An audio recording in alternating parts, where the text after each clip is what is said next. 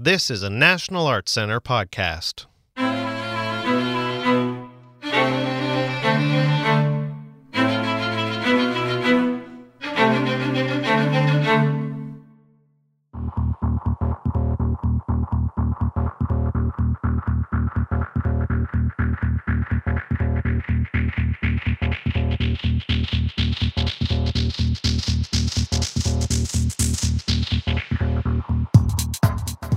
Welcome to NEC Dance with Kathy Levy.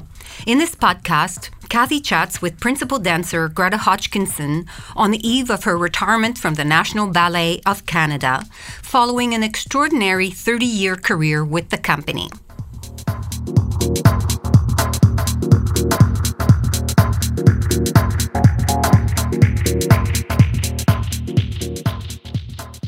Greta, welcome. Thank you so much for taking the time to come in and talk to me today. I'm so thrilled to have you here. Thanks. You're here, of course, at the National Arts Centre to do a residency with Guillaume Cote, which is a project we'll talk about after.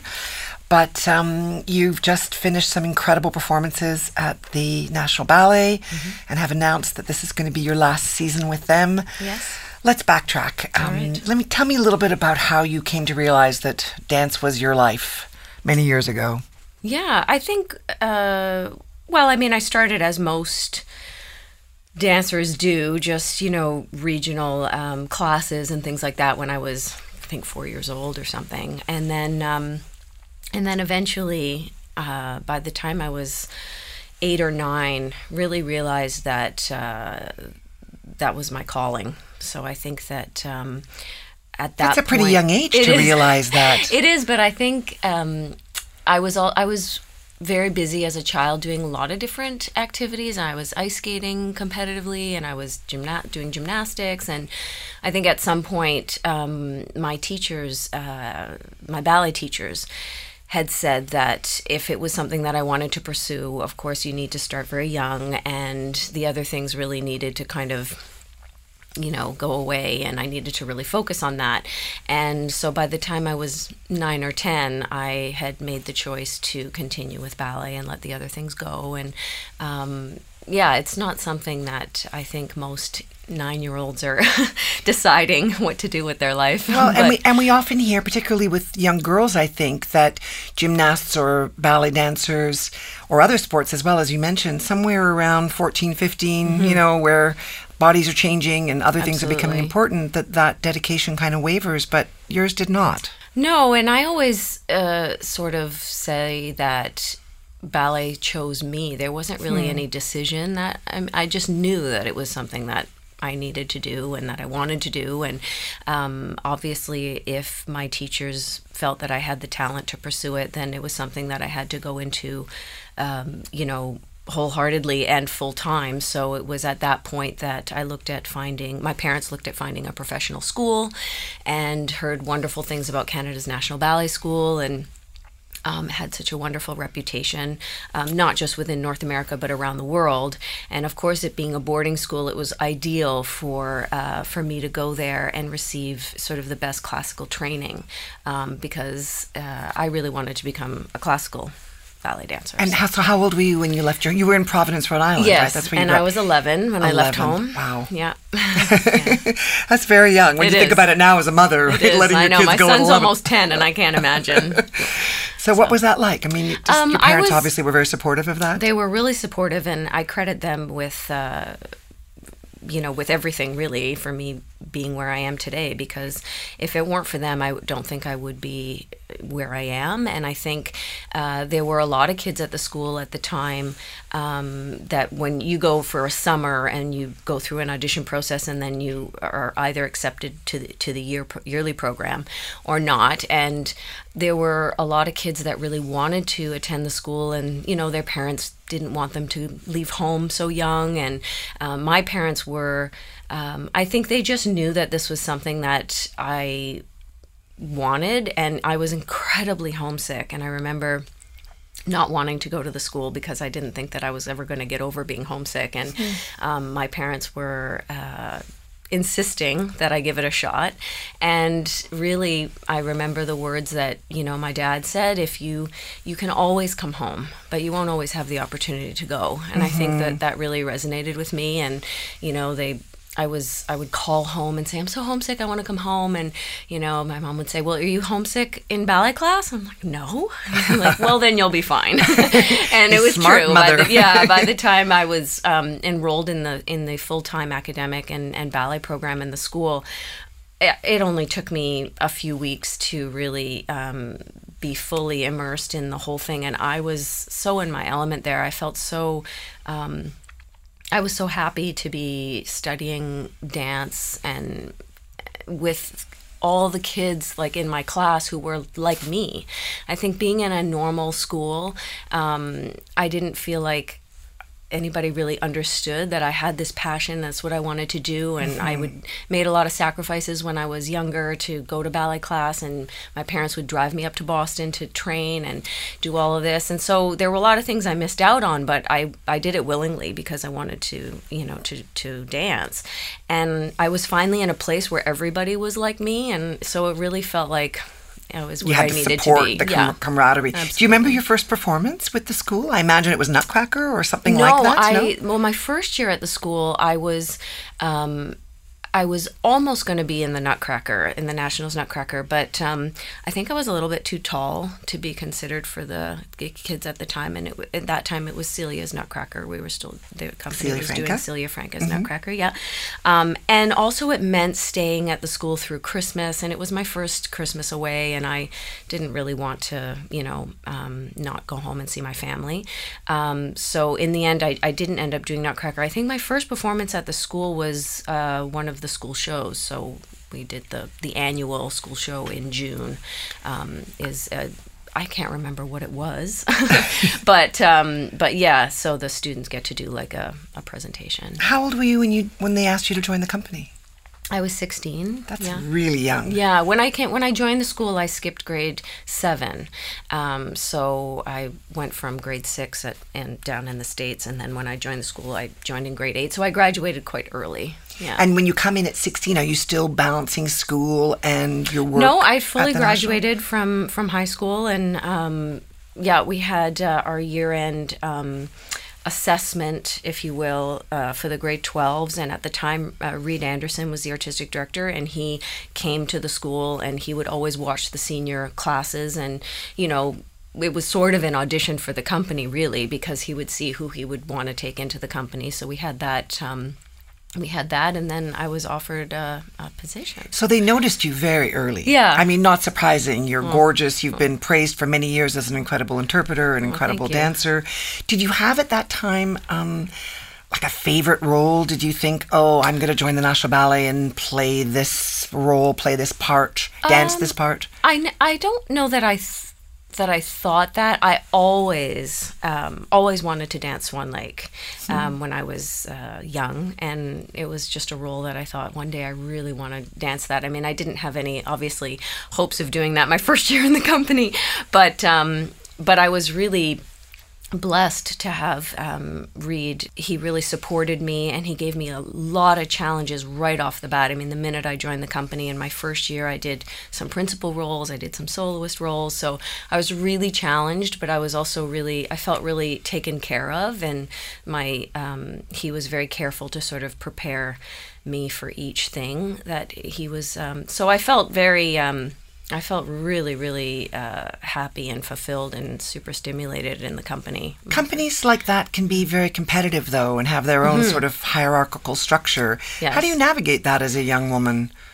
It's true. There was definitely that hierarchy in the company. I think I was a little bit a little naive when I joined naturally at such a young age, and I think I didn't. I tried to just sort of nose to the grindstone, work really hard, and hope and trust that in the end, like the work and like people would see that I deserved to have the opportunities that I had. And I think I didn't notice so much. I was also in a really, as competitive as it was also very supportive. And I had a lot of senior members of the company and soloists and even principals like help me and mentor me along the way, like just if I was sharing a role with them. Like it's not so cutthroat, you know, it's not like I think what a lot of people maybe think a ballet company is like. And I found that to be really helpful. Who were your mentors at the time? You were dancing at the same, in sort of an earlier generation than who? Than Karen, for example, Karen Kane? Yeah, she was still dancing when I joined the company. Obviously, there was the roster of principals was, Margaret Illman and Gisela Witkowski was still dancing, and people like that. Obviously, so many dancers to look up to and learn from at that time, men and women. So I think, from very, very early on, I had the wonderful opportunity to, from my first year in the company, work with Magdalena Popa, who's been a principal ballet mistress there before my time. And she basically has been working with me since I was 16 years old. And that's amazing. It really is. And I mean, the level of trust and, I just have so much, there's not enough I can say about what she's done for me in my career. I don't know that people realize that. It's like an athlete, right? You have your own trainer, somebody Absolutely. who understands your body, how you tick, how you partner. Yeah. That's a very special relationship, and the fact that you've been able to do that with her for so long it's contributes a lot to your performance. I've known you for a very long time. I've been so blessed to have you dance on the stage of the National Arts Centre many, many times. When reading about you to prepare for our talk, people can't say enough about you. Gifted interpreter, instinctive collaborator, technically proficient, sublime, chameleon, fearless, a dancer of incredible charisma. Oh my! It's incredible. Who have you talked to? I've just been reading about you. Do you feel that when you're out there with an audience? Does an audience reaction when you're actually performing one of these big roles? Are you so in your own bubble to get everything right, or do you really feel whether the audience is with you? I think it's a little bit of both. I'm in my own bubble, and I try within the stage, because I also feed a lot off of the people on stage. I love reacting to people in the company and the other dancers on the stage, of course my partner. It's live performance, you can't help but feel the energy and the response of the audience. And sometimes it's that you can hear a pin drop out there, they're so enraptured with the performance. And other times there's audible reactions from them. And it's the wonderful thing about live performance, that you can sort of really feel the tension and the energy and the excitement in the theater. Do you have something that you do sort of as a pre-show ritual? Yes, I'm quite superstitious, actually. I always wonder about that. Is something you can share with us? Well, yeah. I mean, I have the same routine, I should say, before a performance. I generally get to the theater very early. I like to be sort of in that frame of mind. So it doesn't matter if I'm doing a full length or a piece on a mixed program. I like to be in the theater for, at least a few hours before the show to sort of get my mind off of whatever has happened at home or outside of the theater. And then, I always put my makeup on the same way in terms of order.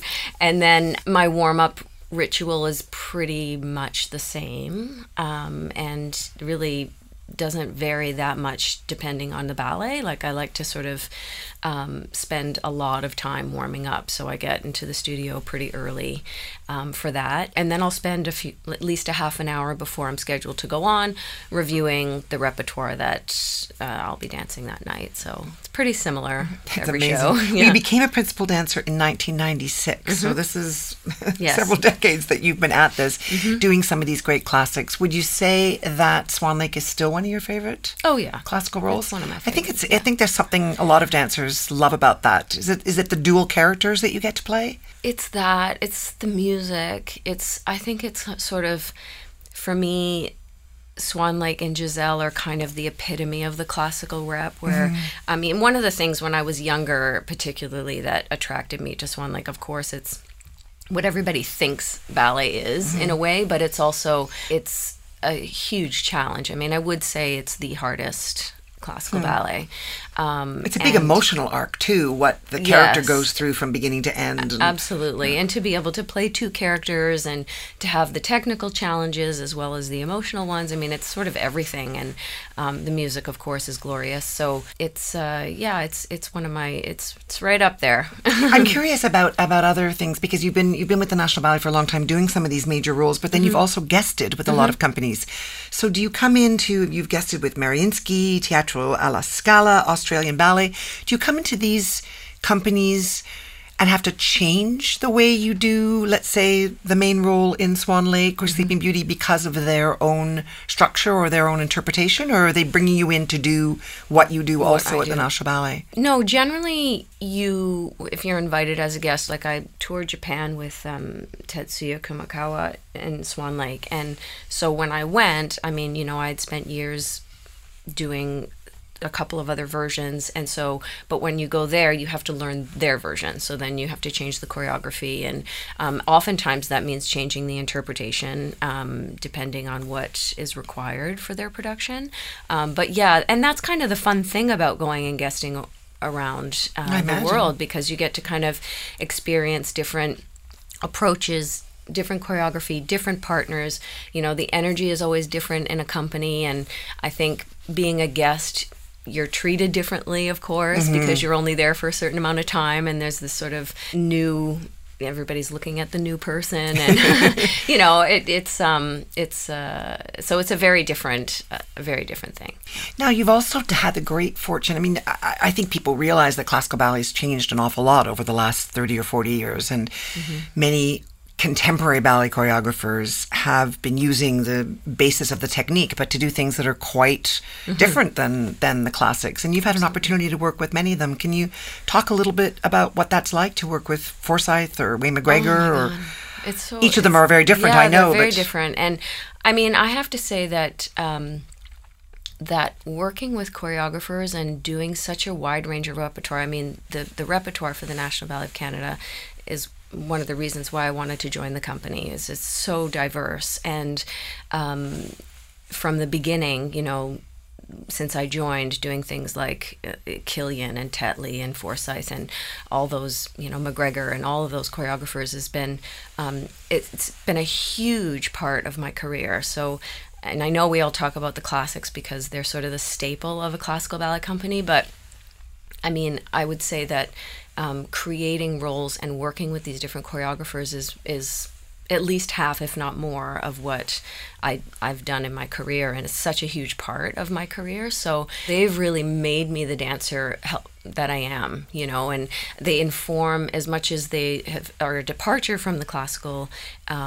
ballets, they've really informed a lot of my classical work, and working in a different way, exploring different movements and different ways of moving has really, I feel, made me such a more well-rounded dancer. And I think I think any dancer would say that, if you're only doing one kind of repertoire or one kind of dance, it's quite limiting, and I think you can't really grow the same way as when you're working with, we're speaking about, the geniuses of choreography. Absolutely. So it's been really wonderful. And each one, like I say, has informed me in a different way, and I feel so lucky and privileged to have been around at a time when those choreographers were creating some of the roles that now are being done around the world.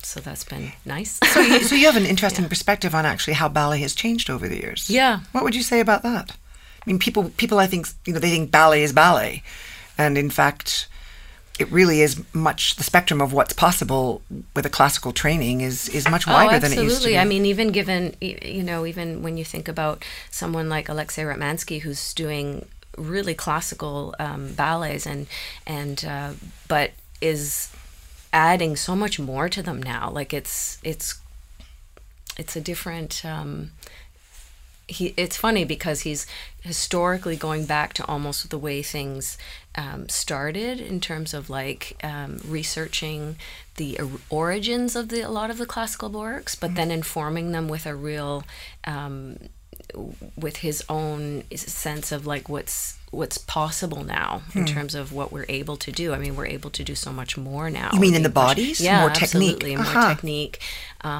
Yeah, absolutely. Is that because of the training? It's like any athlete, right? Like athletes today are able to do more, and we're training differently and bigger, faster, stronger, you know, and dancers, all you need to do is look online and you see these crazy dancers doing doing crazy things that, you know, haven't been done, or, you know, more jumps and more turns and all of it. So for sure, we're pushing the envelope, I think, physically of what's possible. It's a rigorous lifestyle continually, and you've also gone on to have 2 children. Yes. So you met Etienne Lavigne, your partner, at the ballet, right? Yes, at the and you National now Ballet. have 2 kids. So, of course, I'm so curious because I ask myself this question every morning of my life. How do you balance that out? I don't think people realize how tricky that is, right? Yeah, it is. It's not, of course, it's not easy. And it's with both of our families not in Toronto where we're based, it is quite difficult. I mean, we have a wonderful caregiver for our kids that we couldn't do it without.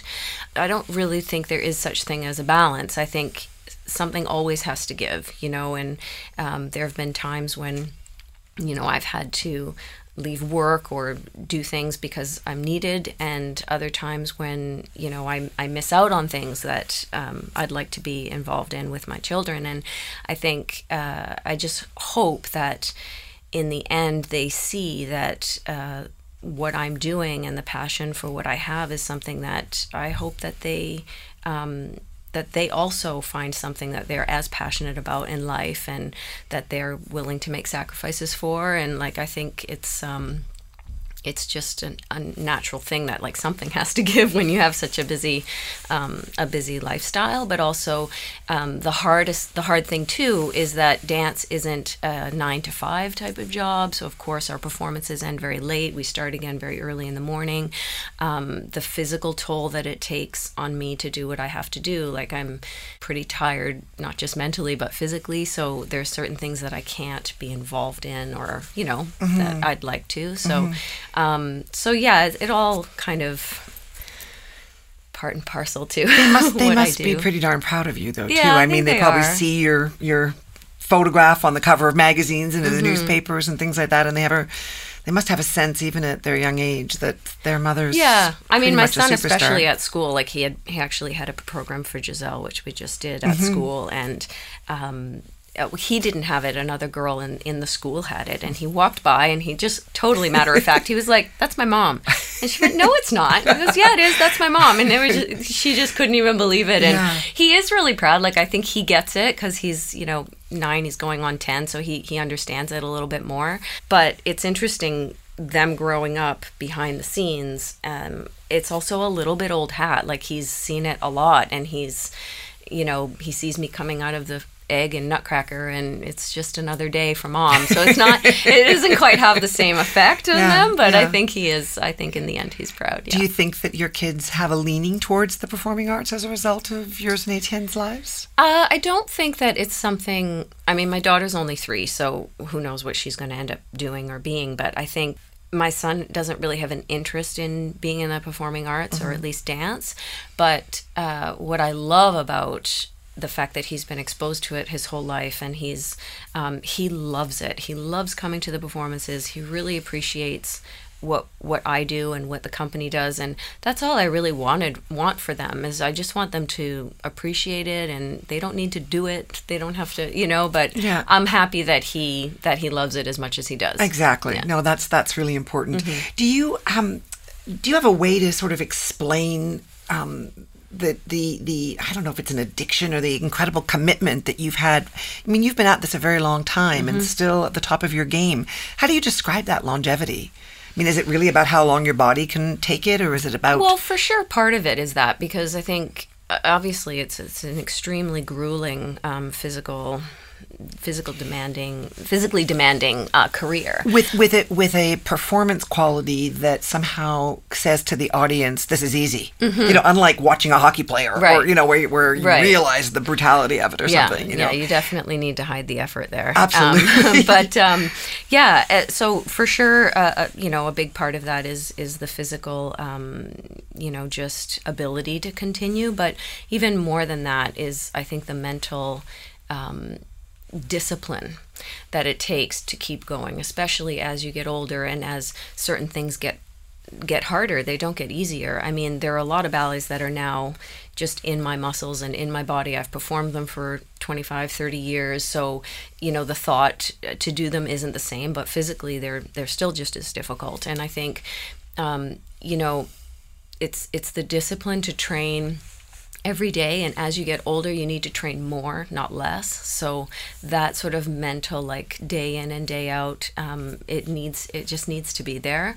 And in the end, I feel like what's kept me going is that I still have this incredible, like, passion to not just do the roles that I've done, but also to create new things. And I've had such an amazing opportunity and luck, really, to be with choreographers like Guillaume, where I can, hours pass in the studio where we're working, and I'm just like, really, 3 hours went by? And, it's wonderful. And that's really, like, it's really stimulating, and it's really exciting. And it's, you need to still have that as you get older, because I think if you get stuck in this rut of just doing the same work over and over and over again, it's hard to push through all the pain and all the, the sacrifice and all the difficult, things that it is as you get older. So was it a long, hard decision that this would be your final season?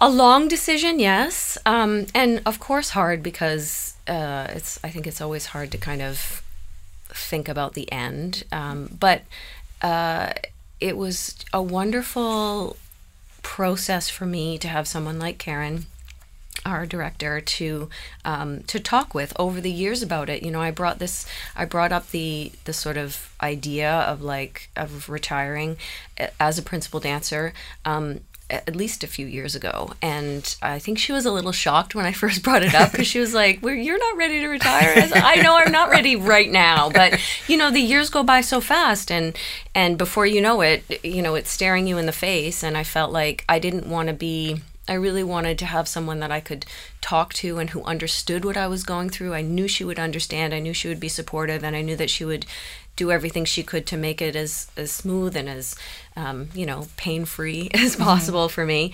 And that's exactly what's happened. So I feel so incredibly lucky that I had someone like that to sort of guide me through this transition. And part of the thing that's made it a little bit easier is knowing that I will continue dancing. I have other projects. I have other things that I want to do. So it's not a total end to performing, and I take my shoes off and the curtain comes down and I'm never going to step on stage again. So I think it's made it a little bit easier, and also knowing really in my heart that it's the right thing at the right time. And so, as sort of sad as it is to say goodbye to a certain part of my career, it's really exciting, and I'm looking forward to the next chapter. Yeah. Well, before you get into the next chapter, your final performances with the National Ballet are in the role of Marguerite in Frederick Ashton's Marguerite and Armand. That's possibly a lesser known ballet than some of the others. I know. What's but it like? Brilliant. Yes, I know. I've wanted to do it for a few years. Will this be your first time doing it? Yes. Oh, okay. I didn't remember it was that. kind of one of the things that I really wanted.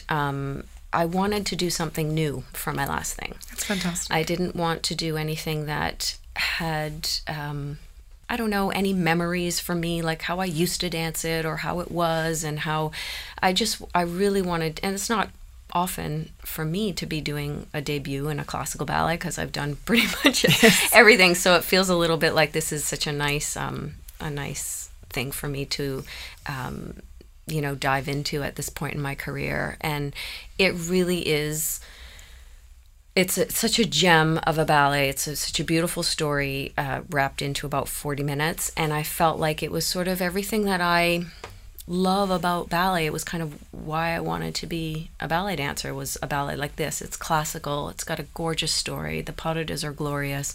The music is amazing. So it just has everything all in this little gem of a piece. So, that's fantastic. yeah. I'm looking forward to that. Yeah. So let's talk a little bit about the next chapter of your life. Yes. I've mentioned earlier that I'm so thrilled you're going to be dancing with Guillaume Cotet's ballet Crypto. Yes. That will have a Montreal run and a Toronto run in the spring of 20, and then be with us next season as well as other places, I know. Yep. What's that been like? I mean, you've been a muse for Guillaume Cotet before with some solo work and some Yeah. group work that he did.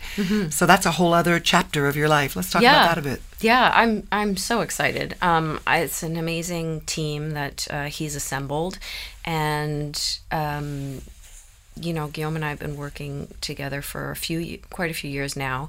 I don't just love dancing his work. I mean, that sounds so simple, but I feel like it's also it's wonderful to work with someone and bring to fruition an idea that they have, and he's full of ideas. He's got a million ideas, so it's wonderful. I find it really creatively stimulating and exciting to be working with him. So Do you contribute to the choreography, the actual making of the steps? he can create steps for days. He doesn't need me, but I do. A little bit. I'm just wondering if we're going to see, Greta the choreographer come out in the next 5 or so years. No, I mean, I never say never. Yeah. I sort of, I sort of help the way that I feel like I can. I mean, I know him well enough now that if he's got this idea and he's going through vocabulary. If there's a way that I can help with transitions, or if I can, if he's like, I see something over there, and I definitely put out suggestions. And especially if we're working on a pas de deux together, there are certainly lifts and things like that we'll improvise. And we've danced together for more than 20 years, so we know each other so well as dancers as well. And I think that makes a big difference. I do contribute, but I would never take credit for any of the choreography. Well, a lot of really key principal dancers from the National Ballet, when they've stopped dancing, have remained in some role or another with the company. Do we watch for Greta to be somehow involved in some staging or rehearsing? I hope so. I definitely feel like there's a lot. Obviously, I have a vast knowledge of the National Ballet and its repertoire and its traditions, and I hope to continue that for sure. I feel like I have a responsibility to give back to the art form and to the company. I've benefited so much and had so many opportunities afforded to me, and I do feel like I want to be able to reciprocate that. So I hope that will happen. Yeah. I'm curious what you would tell a young woman, particularly starting out now. What kind of advice would you give? Something that maybe you wish someone had told you early on, or something that you'd want to say to a young dancer in 2019, 2020 about the career ahead of them? Wow, it's such a different world, the ballet world, than when I started out. So it's hard. There's so many people creating careers for themselves online that it's become even ballet careers. Well, yeah, I mean, there's a lot of I sense more hip hop and pop. No, and at ballet for sure. Companies are looking at how many followers dancers have and what it's crazy. Yeah, and I think that that's just such a departure from anything that I grew up with. But I would say that that really nothing. None of that. There's no quick fix to becoming, either a principal dancer or having a wonderful career in the company. I mean, it's every day. It's the work has to be put in, and I think now we're used to getting things like that. And there's a certain, with the younger generation, maybe a certain impatience with not having things right away and getting the roles, and no one's entitled to anything. And I think that if you put the work in and you put all that is required, then things will come, but nothing can take the place of that. And certainly things like experience on stage, I mean, we can talk about it till the cows come home. But really, if you're not on stage and doing it, there's nothing that takes the place of that, And so I would say, to just plug on. And also, I look at my career, and there's no one does it alone. I credited Magdalena, of course my family, of course my husband, the countless partners that I've worked with over the years that have supported me, literally and figuratively. And I didn't get here by myself, so I think it's really important to surround yourself with the people that are going to be, that are going to support you and help you to achieve what you want to achieve, and I don't think anybody does it alone. So, well, you've certainly given us at the National Arts Centre an enormous amount of beauty and wonderful performing for so many years, and I really thank you. And I look forward to having Crypto here next year, and to we're really excited and to watching your career with great interest. And maybe we'll get you back in the studio when you're here for Crypto to talk about what you did after your life at the National Ballet. Maybe eating a hot chocolate cake all to yourself. Maybe I'm going to go on a vacation. You don't know. That would be good. That would be good. Yeah. I really thank you for your time, Greta. Thanks.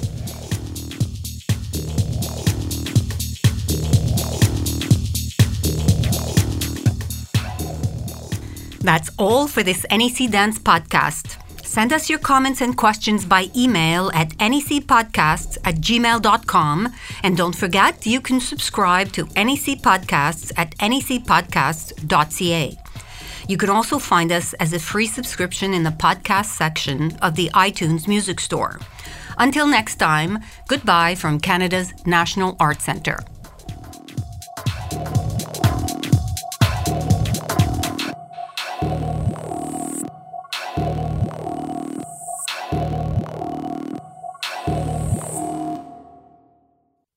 This has been a National Arts Centre podcast. Send us your comments and questions. Email us at necpodcasts@gmail.com. Visit the podcast section of the iTunes Store, where you can rate and comment on this podcast. We love to hear from you. Remember, you can find more great NEC podcasts at necpodcast.ca, or search on National Arts Centre on iTunes and subscribe for free. Until next time, goodbye from Canada's National Arts Centre.